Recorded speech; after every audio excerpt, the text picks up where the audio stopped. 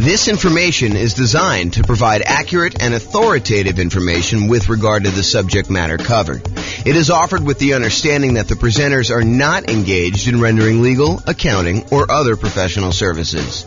If legal advice or other expert advice is required, the services of a competent professional should be sought. Welcome to the Charlotte Real Estate Investing and Real Estate Financial Planning Podcast.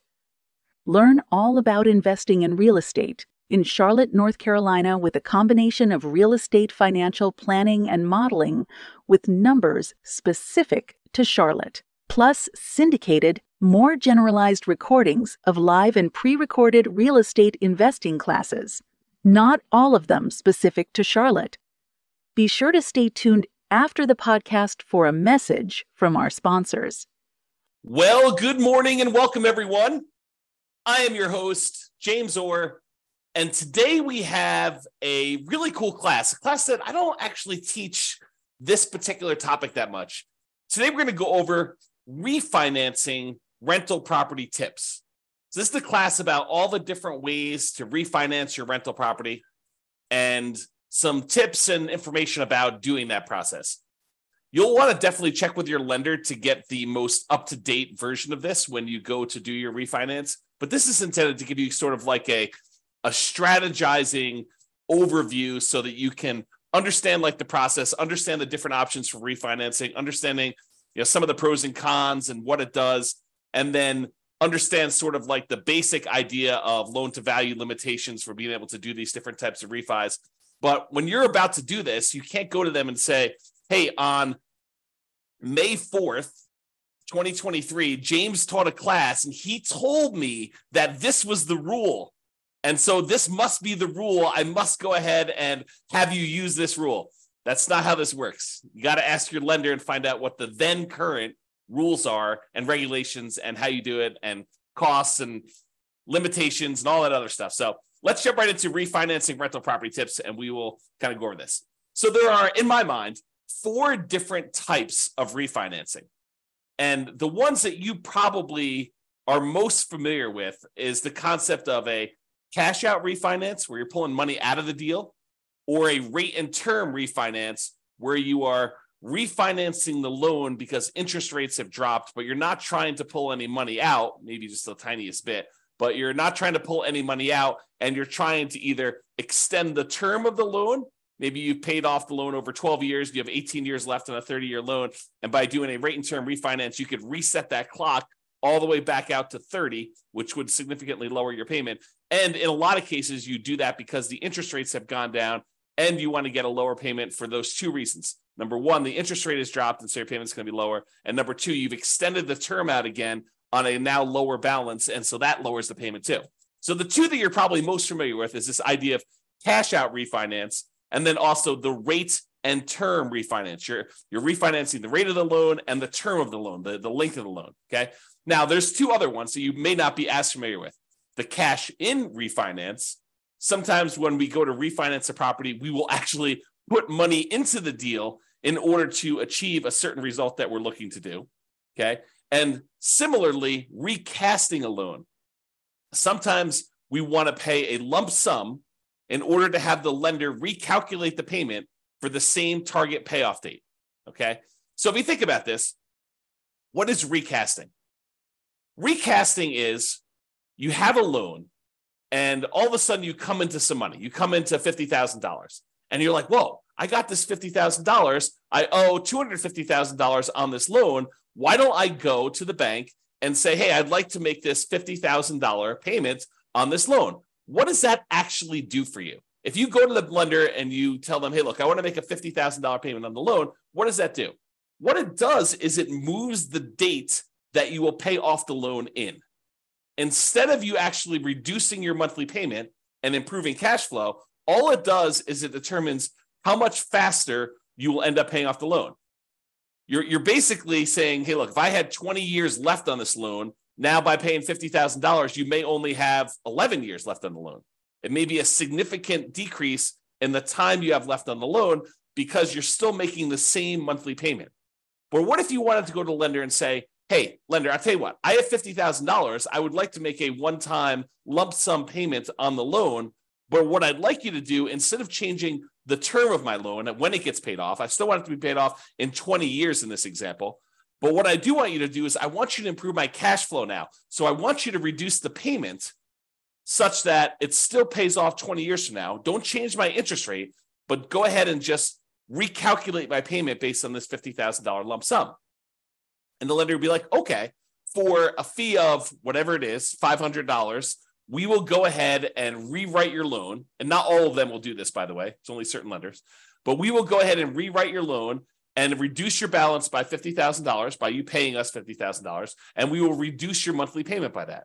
Interest rate stays the same. The date you're going to end up paying the loan stays the same, but your monthly payment goes down.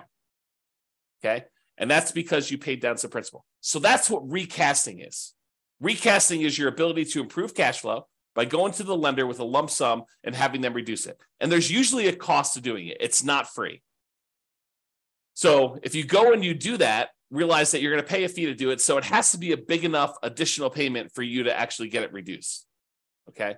Now, the other options, the cash out refinance, what you're doing with that is you're saying, look, lender, I want to go ahead and do a brand new loan with you. I want to borrow up to a certain loan to value. We'll go over those here in a second. And I want to borrow my own equity. I want to pull cash out and I will pay you interest for having access to my own equity.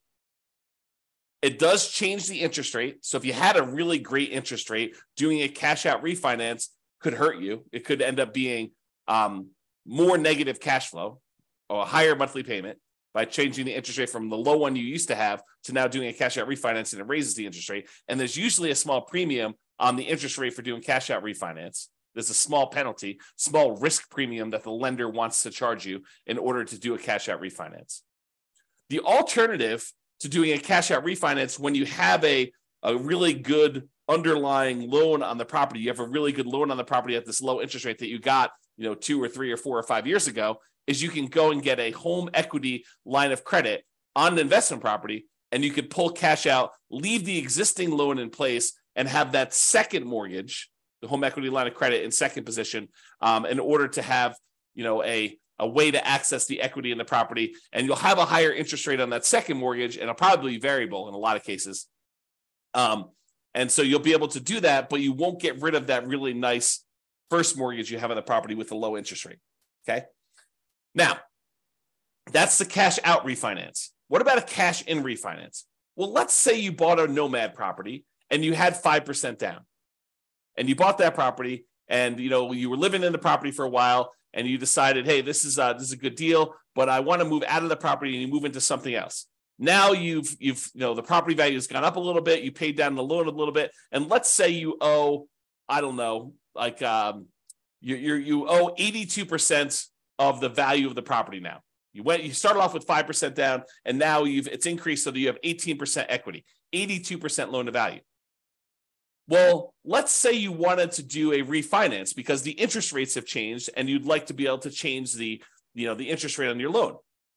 They've improved enough where you want to go and do this, but you're not quite at 20% PMI. You're not quite at 20% loan to value, and if you're less than 20% loan to value, you may have private mortgage insurance in your property.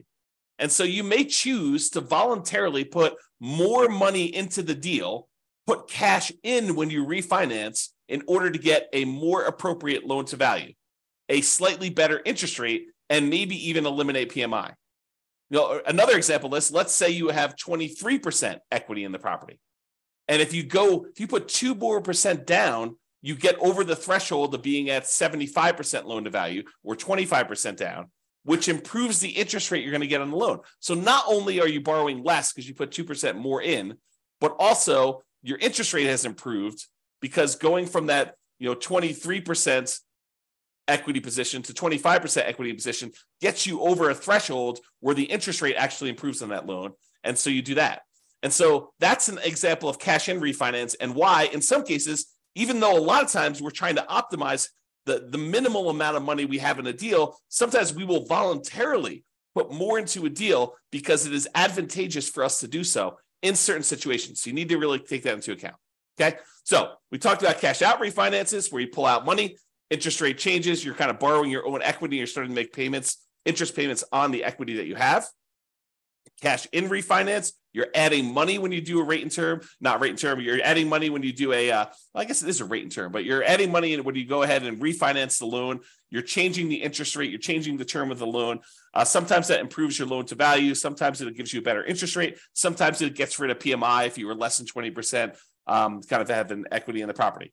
And then your rate and term refinance, where you refinance, you change the mortgage interest rate and you change or reset the term of the loan. You do not pull money out except a very small amount sometimes. There's usually an amount that a lender says, hey, look, as long as it's under $1,000 or $2,000 is the one I hear probably most common. As long as it's under $2,000, you're getting some cash back, that's fine. But if it's more than $2,000, that's considered cash out refinance, and it's not considered a rate and term refinance, okay? So you can pull a little tiny bit of money out, so you're not having to do that when you're doing the rate and term. And then finally, that idea of recasting, where you pay a lump sum in to have the lender recalculate your payment for the same target payoff date. The interest rate tends to stay the same for this. Okay, so those are the 4 types of refinancing that we covered. When you do a refinance, it is very likely that they will require a new appraisal. And I think that is an increased likelihood for cash out refinancing.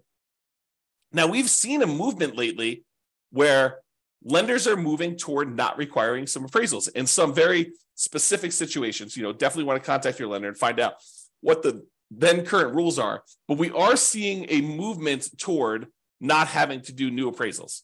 Doing some type of like desktop underwriting where they check the value using some of their automatic valuation modeling, AVM type models where they're doing that. Or maybe if you had a certain amount of equity in the property, they don't even need to do an appraisal at all. So be aware that may be the case, but plan for it. Plan that there's probably going to be an appraisal cost unless you talk to your lender and your lender says, nope, not going to be an appraisal for you. Okay. If you do cash out refinance, I think that the odds of you having to do a new appraisal is going to be higher. Okay. Now, most refinances allow you to refi in the closing costs for getting the new loan. In some cases, the appraisal costs of getting the new loan. And in some cases also, a certain limited amount of buying down the interest rate to be rolled in. So you could go and say, hey, look, I want to go do this refinance on the property. I've got a bunch of equity in it. I want to roll in the closing costs, so that'll get added to your loan balance. I want to roll in the cost of the appraisal, so that'll get rolled into your loan balance. And because interest rates are low right now, and I'm going to have this loan forever because I'm not going to refinance again, I want to buy down my interest rate so that I can get improved cash flow. And you could roll in the buy down as well. And there may be restrictions on this, so go check with your lender. But that is my understanding that a lot of these can be rolled in up to a certain amount. Now, you may not be able to refinance with conventional financing options once you get above the loan limit.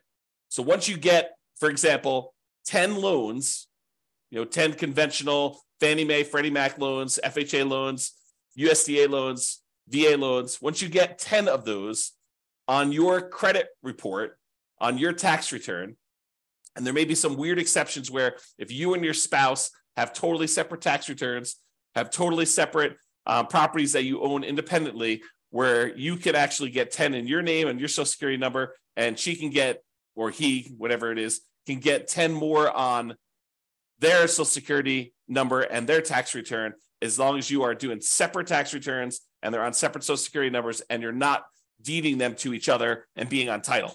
But check with your lender about what this limitation is. But once you get above that 10, you may not be able to easily do any type of refinancing, even rate and term refinancing, until you get down below 10. So you may need to pay off a property temporarily, get down to 9, do whatever you need to do, then actually refinance or do whatever you need to do for that last one to get back up to 10. So it starts becoming this kind of like much more complicated game of chess where there's pressure on different things you need to move around and be strategic about stuff. Okay. Check with your lender for their current rules and your current situation to find out what is appropriate for you, and be flexible in your approach. All right, let's go over some tips for rate and term refinance. Allows you to change the current mortgage interest rate to whatever the current rates are. So if rates have dropped, you're allowed to do that. If rates have gone up, you're going to get a higher rate if you do this. It allows you to change the current term of the loan. Let's say you want to go and extend it out to a 30-year loan, or maybe you're down, you only have 8 years left, you want to extend it out just to a 15-year loan. It'll still reduce your payment, for the same interest rate, but maybe you want to extend it out so that it's a little bit lower for the 15-year loan, doing that. And sometimes this can mean just resetting the loan back to the original term. So you paid down 7 years on a 30-year loan. Now you go and do a rate and term refinance. Even if the interest rate is identical, sometimes now extending back to that 30 years will drop your payment enough that it'll be worthwhile for you to do it to improve cash flow. You keep the same balance, what they refer to in the table to the right here as a limited cash out refinance in the table. So when we look at these, for principal residence, here's the limited cash out refinance, kind of like obligations and limitations. This is for a full cash out refinance. For a second home, here's the limited cash out refinance one. So this applies to you. And then for investment property, there's a section for purchases. There's a section for limited cash out refinance, which is what we're talking about for rate and term. Or there's a section for cash out refinance, which we'll cover here in a second. Okay. So Fannie Mae, Rocket Mortgage says this about limited cash out refinance. Fannie Mae governs the functions of cash out refinances. With a limited cash out refinance, you could pocket $2,000 or 2% of the new loan balance, whichever is less. Okay. However, the new loan balance will be higher than the original because of the funds dispersed and any closing costs not paid upfront. So that's from Rocket Mortgage, and it just describes that you can go up to, according to them, $2,000 out of pocket, or you can pocket $2,000. You can get cash out of the deal, or 2%, whichever is less, 2% of the new loan balance. Okay, so realize if you have a relatively low balance, you may be limited by the balance of the loan, or $2,000, whichever is going to be lower. So let's talk about the maximum loan to value. So investment property, if you're doing this limited cash out refinance of 1 to 4 units, anything more than 4 units, 5 units and up is considered commercial property. And those are different rules completely. But if you're doing 1 to 4 units for a fixed rate mortgage and adjustable rate mortgage, the maximum loan to value you can do is 75%. Okay. So you can go up to 75% loan to value. You'd leave 25% in the deal when you do this rate and term refinance, this limited cash out. Now, if you're living in the property, you could do a limited cash out refinance on 1 unit. You can go to 97% with a fixed rate mortgage or 95% with an adjustable rate mortgage. If you're in a duplex, you can go to 85% for a fixed rate mortgage and adjustable rate mortgage. And if you're in a triplex or a fourplex, it's 75% loan to value, sort of like what an investment property would be. Okay. And that's for the limited cash out refinance. Also happens to be for the purchase for those. If you have a second home, if you're doing a rate and term refi and you have 1 unit, which you can't do multiple units with those, then the maximum amount you can go with those is 90% loan to value for both fixed rate mortgages and adjustable rate mortgages. So you have to leave 10% in the deal on your second homes. Okay. All right. So that's the numbers for the rate and term refi. This often improves cash flow in falling interest rate environments, especially. So when you have 2 things working for you, you paid down the loan a little bit, and so you have less that you owe, and you have less left in terms of duration left on your loan. And when interest rates are coming down, it improves cash flow in 2 ways. Number one is you're usually extending your term out again, and so you're borrowing a smaller amount over a longer term. And if interest rates have come down from your previous kind of mortgage interest rate, then you've also improved cash flow from an improved lower interest rate. Sometimes the interest rate doesn't need to go down, but you paid down the loan low enough and you've been paying it off long enough that you can extend the term out again. And even with a slightly higher interest rate, your cash flow can still improve. Less, but can still improve. This can also be a way to change your loan type to remove PMI or mortgage insurance premium. So with FHA loans, the private mortgage insurance with most of them, there's some exceptions, but most of them when you're putting 3.5%, I'll say all of them when you're putting 3.5% down, they have PMI forever.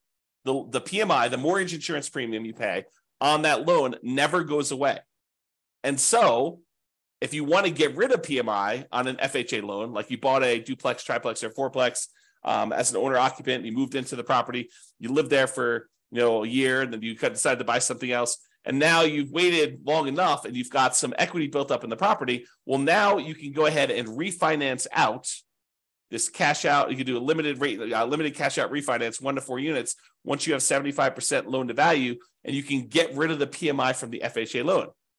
The tricky part is, depending on when you got your FHA loan, your interest rate may be really, really low, even when you take into account the private mortgage insurance premium you're paying on it.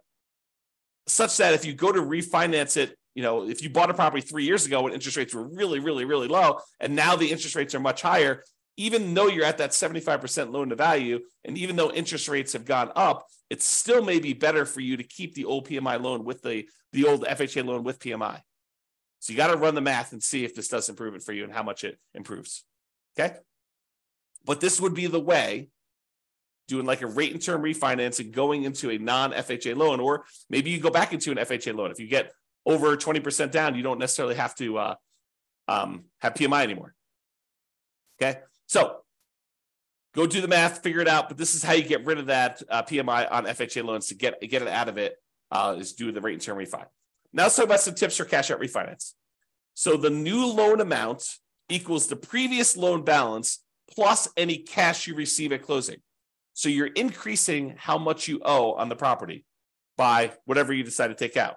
So that means that you're borrowing more, which typically means your payment's going up, unless the interest rate has come down so much and you've extended the term so much that the payment is lower.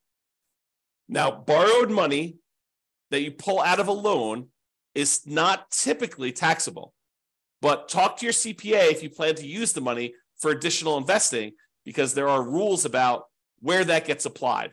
My very layman's, non-professional, non-tax advisor understanding of this is that the money you use to buy another investment property is offset by that property, not the one that you pulled the money out of. But go talk to your CPA to get clarification on that, because I am not sure, and I am not a professional, and I'm not giving you tax advice because I'm not qualified to give you tax advice. I don't even do my own taxes. Okay, so go talk to your own CPA and make sure you got that down. All right, so let's talk about the maximum loan to value you can do now for cash out refinances when you're pulling money out. So if you were going to try to pull cash out of a property that you're living in, with 1 unit, you can go up to 80% loan to value for fixed rate mortgages and adjustable rate mortgages. So if you're living in a single family home, a condo or a townhome, and if you've got 1 unit, you can actually go up to 80% loan to value. If you're in a duplex, triplex, or fourplex, 2 to 4 units, remember 5 units and above is commercial, it's a totally different deal. You can go up to 75% loan to value. So a little bit more conservative. They will only allow you to go up to 75% loan to value. You have to keep 25% equity in the deal if you're going to do a cash out refinance. And those numbers are different than when you do the rate and term. Okay. Second homes, when you're doing a cash out refinance, it's still 75% loan to value. Okay. You have to be 75% loan to value to do cash out for those. Then if you're doing investment property, you're doing a cash out refinance with 1 unit, a single family home, condo or townhome, with 1 unit, it's 75% loan to value. If you're talking about a duplex, triplex, or fourplex, and you want to pull cash out of that, they only allow you to go to 70% loan to value. So even more conservative. They want you to keep 30% equity in the deal when you do this. So really, to kind of summarize it, you're probably 75% loan to value, no matter what you're doing, unless you're doing a single family home where you're living in the property, then you can go to 80%. Or when you're doing your 2 units, 3 units, or 4 units, triplex, duplex, triplex, or fourplex with an investment property, it's more conservative. It's 70% loan to value. Okay. Now, this type of idea, this idea of doing, cash out refinance, although you can do sort of rate and term if you borrow the money in order to buy the property and the repairs when you do your burst strategy. But most often when you're trying to do the burst strategy, a lot of times you're doing this cash out refinance model where you're pulling money out of the deal. And the ideal is to pull all of your money out of the deal and and so you have the money and you could use it to do other deals in the future. But the idea is to try to get all of your money out. And there is usually a delay. Most lenders now are requiring seasoning of the property for up to 12 months in order to do this. Now, there may be a kind of like, a custom lender, a lender that has a very specific program. Well, they will allow you to do a rate and term refinance or cash out refinance with less than 12 months. There's probably going to be a small premium on rate. And then maybe they tell you, look, you do this loan, but then, a year later, you go ahead and do a traditional, rate and term refinance into a, conventional Fannie Mae, Freddie Mac sort of product where you get out of their loan. And so it may even be some type of, a balloon payment where, there's a 3-year balloon on it or a 2-year balloon on it. You got to go talk to these. And I'm just making this up. I don't know of any that are doing this, but what tends to happen is you find a need in the marketplace and these kind of custom lenders come in and they fill the hole with a custom loan product. And they kind of cater to a certain need that they're seeing in the marketplace. And they a lot of times charge a small premium for that. And they get their premium, being able to cater to those guys. So if you want to do this with more traditional Fannie Mae, Freddie Mac, definitely talk to your normal mortgage broker and find out what the rules are. If you want to try to find one of these more alternative ones, you're more likely to find those guys advertising to like a real estate investor club or group. Okay. All right. So those are the tips for cash out refinance. Owner occupant refi. So if you're living in a property and you go, let's say you've been living in a property for 14 months, you've been doing the nomad strategy and you're about to move out and you're like, rates have come down or equity has grown so much that I think I can get rid of PMI. What I'd like to do is I'd like to do a refinance using an owner occupant loan while I'm there before I move out of the property. I'll just move out as soon as I'm done doing the refinance. Oh, no. When you go and you do an owner-occupant refi, in most cases, the lender is going to require that you sign another piece of paper that says, I will remain in the property for another year. And if you don't do that, it's called loan fraud. This could be a version of like equity stripping, where you have a bunch of equity in a property as an owner-occupant, you do a refi, you max out the loan you can get on it, you pull all of the equity out of the property, then you kind of like leave the property. Maybe you keep it. Maybe you just abandon it. And you kind of say, look, this was cheaper than paying a real estate agent. I only have to leave 5% in the deal. Look at the numbers there for doing a, limited cash out refinance, or I guess your cash out refinance will be higher, but you could do a limited cash out refinance and get up to 95% and just abandon the property. I don't know. Anyway, I digress. So you cannot just go ahead and do a refi and then immediately move out. Now, if you want to try to do that, talk to the lender and see if the lender will, if they have a loan program or if they're going to require you to stay in the property for another year. Some of them may not. But that's what I've seen. I've seen that they require you to stay in the property for another year. So check with your lender if you plan to refi and then move out before a year is up. They may have rules about that. If you're being transferred for work or there's some type of significant life event, I think there are some exceptions. You and your wife, you and your spouse get married.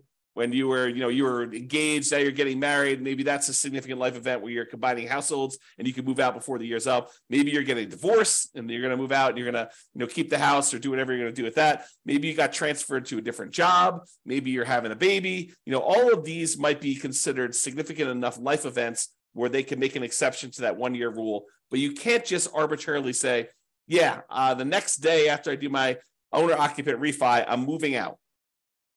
They don't like that. They consider it loan fraud because they consider you got those terms of the loan, the better interest rate, the lower risk loan because they thought you were going to be living in the property, and then you immediately moved out. They don't like it when you do that.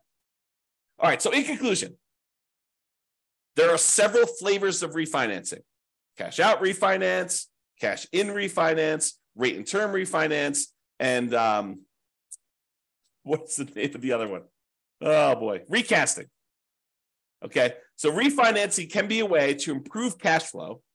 You improve your interest rate in some cases. If the interest rates have dropped since you had the loan, you can extend your term on the loan. You had paid off a certain amount. Now you're going back out to 15 years or 30 years, or in some cases, 40 years now. You can also eliminate PMI, where, equity is increasing your property fast enough. Now you've got, your PMI is low enough. You can either request PMI get removed, or in some cases, you have to actually refinance the loan, especially with like FHA loans. Okay. It can also be a way to access equity in your properties. If you want to re-leverage up, take money out, and you want to go reinvest in something else. Remember, we had that whole class on how your return on equity, and specifically your return on true net equity, actually decreases over time. It tends to drop off until eventually, when the loan's paid off, all you have is an unleveraged appreciation rate and your cap rate in the property. When you've got beyond, you're paying off the loan, you've gotten beyond your depreciation, then it's really just appreciation and your cash flow. And if it's unleveraged, it's cap rate and your unleveraged depreciation rate. So a lot of times you want to go ahead and re-leverage up so you can get back up on that curve where your returns are much higher on your equity. And so this is a way to access that equity, doing some type of cash out refinance or rate and term refinance, although not as much. Doing a HELOC on your loan is probably the way to access those. So be sure to consider when you're looking at these, the cost to access this equity. It's not free. There is a cost. And sometimes it's some of the more expensive money. As you see on the World's Greatest Real Estate Deal Analysis spreadsheet, I have a whole section on there. One of the 9 charts on that dashboard is about your like how much equity you have and what the cost is to access that equity. Both doing a refinance equity, a cash out refi equity, and also if you sell the property, what the cost to access that is. And refi tends to be the cheaper end of the spectrum. It tends to be more expensive for you to sell a property to access that equity. So how accessing this equity, the other thing to consider is how accessing this equity will impact all areas of your return. A lot of people get confused. They think, I'm just going to pull money out of this deal and then my property will still cash flow. Maybe not. Maybe by taking the money out of the deal, your cash flow gets significantly diminished on that property, and maybe it's even negative, such that the money you take and you invest into the next deal, it needs to be super strong at cash flow in order to be able to support the payments you have on the other property. So you want to really look at this. You want to look at those kind of like return quadrants we have, and you want to look at the return quadrants and how it changes the property you still have, the one you're doing the refi on, and also the property you're acquiring with that money, and make sure that they support each other.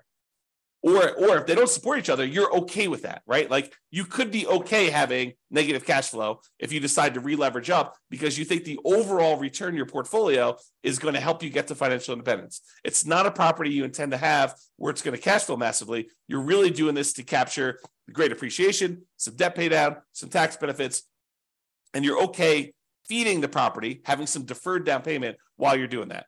And there will likely be, this topic specifically will likely be an entire separate series of classes in the future. Probably not until I'm done doing all the stuff on buying when we start talking about should I sell or refi my rental. That's like intended to be the next whole separate module, not individual module, but like whole, course, if you want to call it that way. All right. But there will be those things coming. We'll talk about those in the future. All right. That's all I got for you. Hope you enjoyed this class. Hope it was helpful for you, learning about all the different ways to kind of refinance and some tips for doing that. Again, talk to your lender and get the advice you need if you're planning on doing this. This has been James Orr. Hope you have a great day, everybody. Bye-bye for now. With home prices up, mortgage interest rates up, and rents up, but not quite enough to counteract the higher prices and interest rates. Cash flow on rental properties in Charlotte is harder than ever. Book a call with the Real Estate Financial Planner to apply our proprietary 88 strategies to improve cash flow on your rentals. See the show notes for a link to schedule your call and improve your cash flow today. If you're a real estate agent, lender, or professional in Charlotte that wants to help our real estate investor listeners, consider reaching out to learn about collaboration opportunities with this podcast. We'd love to add more value to our listeners by having you assist our investors buy, sell, and finance their real estate investments. See the show notes to schedule a call to discuss collaboration opportunities.